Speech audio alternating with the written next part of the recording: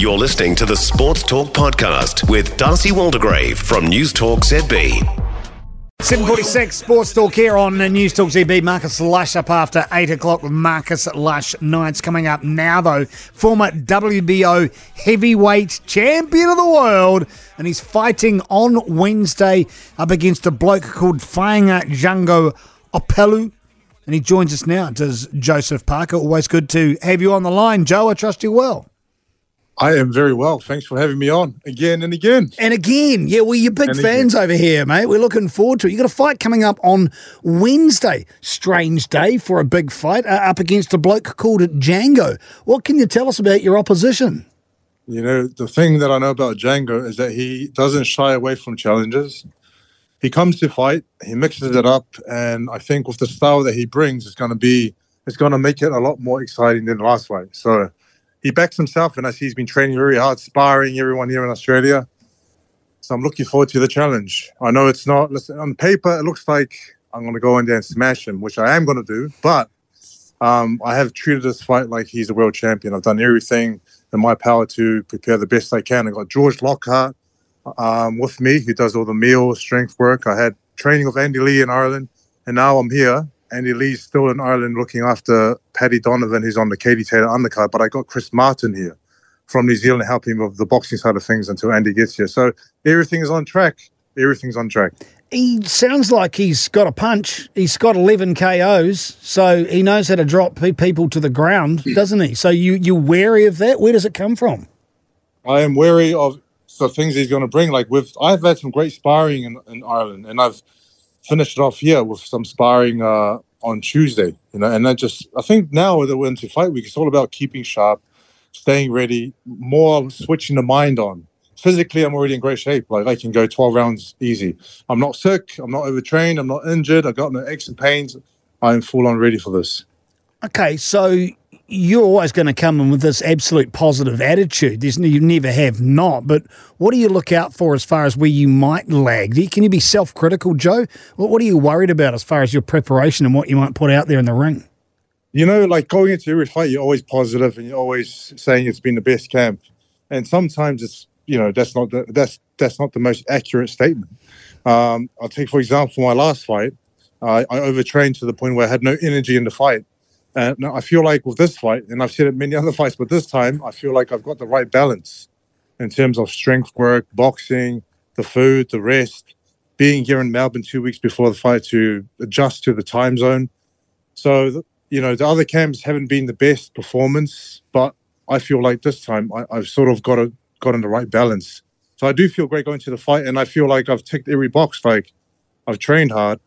I've rested. I haven't cheated myself. I've eaten and drank only what George Lockhart has told me to drink and eat for the last 5 weeks or 6 weeks now.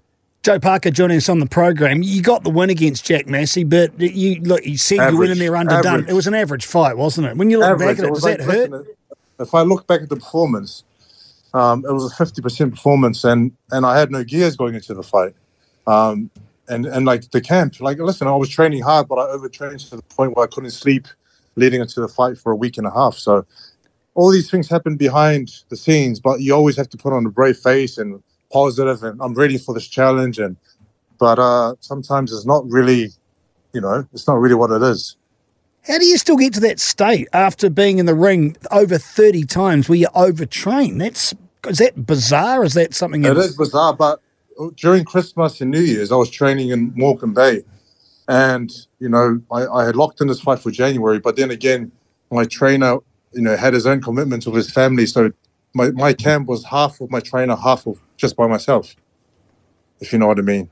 It was quite hard to balance, and then I'm going to the gym, smashing the bag and training hard, thinking it's right, but really it's not right.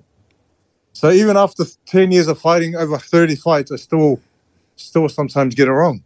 And you still need a bit of help. Joe Parker joins the program. Looking forward to his fight against Django Opelu, a.k.a.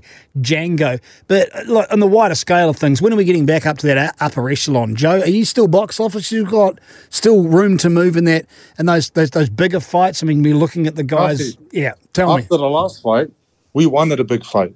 I was calling out Daniel Dubois and we nearly had a deal, but it all came down to Tyson fighting Usyk to allow Dubois to fight me. So it was everything was, and then there was Michael Hunter, but no other promotional company would put it on. There was Dempsey McKean, who's ranked a bit higher, but problems with his promotional company and his manager. So we're out there chasing anyone like in the top 10. Dillian White, but he was quiet, and just no one would take the fight. And this was the only opportunity that presented itself. And me, I don't want to just stay behind closed doors and just train without fighting. Like, momentum is key, and keeping busy is key. And fighting Joe Joyce not well and having one fight in that year isn't good for me, or isn't good for my progression in boxing. So you're saying people are running from you, Joe? They're just not willing to come to the party. You're still a threat there. I wouldn't say running, but I'm just saying it's so hard to make fights happen. And that's why when this fight presented itself, we grabbed with both hands and like we're thankful to David Higgins for sorting this out with No Limit Boxing. But no, like there was no other fights. I was trying my best to get a fight. I couldn't get one. It's got to be frustrating. What about the big man Zhang? The look of him was quite ferocious. Is that someone you'd like to take on? He's a big lad. I would have loved to rematch Joe Joyce. I would have loved to rematch Dillian White. I would have loved to fight Zhang, but he was talking about fighting Tyson. So everything's sort of held up at the top, and here I am trying to make these big fights happen, but nothing's really happening because everything comes down to what happens at the top. So I have to work my way back to the top to fight all these guys. And that starts on Wednesday. It's a midweek fight, which does seem like an odd time, but I suppose you want to be active, and that's the key to what you're doing and that your progression in your career. I want to keep active. But listen, Wednesday is a good day. Do you know why? You're starting the week off a bit slow from the weekend, and all of a sudden, bam, middle of the week, here we come, big show. And then you just continue this big energy and this big buzz into the next weekend. Now you've had a proper train and you're not buggered, Joe Parker. How's that knockout power? How's that punch? We all want to see it, and you get pestered about it all the time. You must have a standard ounce that you can roll out for us. Listen, it sucks going the distance. Like, obviously it takes too much energy and it's not exciting. And you want to go out there and blast someone else, but I don't want to say anything. I just want to go out there and do it. I was just going to go out there and perform to the best of my ability. And it is whatever's going to happen. I know what's going to happen, but I'll just let it happen. You sound sharp as a tack, Joe. After 35-odd fights, how's the head? How are you dealing with that? Listen, I forgot how to spell my name, but everything else is fine. Everything is perfect. Like, I know that if I had too many punches to the head, I know when to stop. And if I start slurring, I said to my team, please look out. But at the moment, I'm still young. Just like I got no aches or pains, and I'm fit. I'm fit to go 12 rounds. I don't want it to go 12 rounds. I want it to end early, but I'm fit to go however the fight. Like, I'm loving training. I'm loving life. Everything's good with the family. Like, I'm very blessed. And you've been hanging out with some rock stars. I see on the Insta account, on one of those accounts, you've got The Rock with you. A bit of Jake Paul action too. You're up there mixing with the celebs, bro. Yeah, listen, I went to Saudi Arabia for Tommy Fury's fight. Had a great time. England. I'm just enjoying life, and whatever comes my way, I'm going to make the most of it and be present. Because these moments don't last forever. So you got to make the most of it. Here's a question for you, Joe. Francis Ngannou. He's come out of UFC. He's boxing now. Would you take him on? Darcy, I will kid you not, I will fight anyone out there. I don't care who it is. Even King Kong. I want to test myself against anyone. Give me King Kong and I'll fight anyone. All right, I'll meet you out the back of Glen Eden and I'll give you a toweling. Good on you, Joe Parker. Hey, thanks very much for your time, as always. You go well, and happy birthday. I believe a couple of your kids have got birthdays, today, and come over the weekend. Michaela Parker's 4 years old today. Esme Parker is 1 year old on Monday, and they're going to fight hard on Wednesday and win that Commonwealth title. Yeah, boy. Good on you, Joe. Thanks for your time. Go well. Cheers. Thank you, bro. No need for the TMO. We've got the breakdown on Sports Talk. Call 0800 80 1080. News Talk ZB. For more from Sports Talk, listen live to News Talk ZB from 7 p.m. weekdays or follow the podcast on iHeartRadio.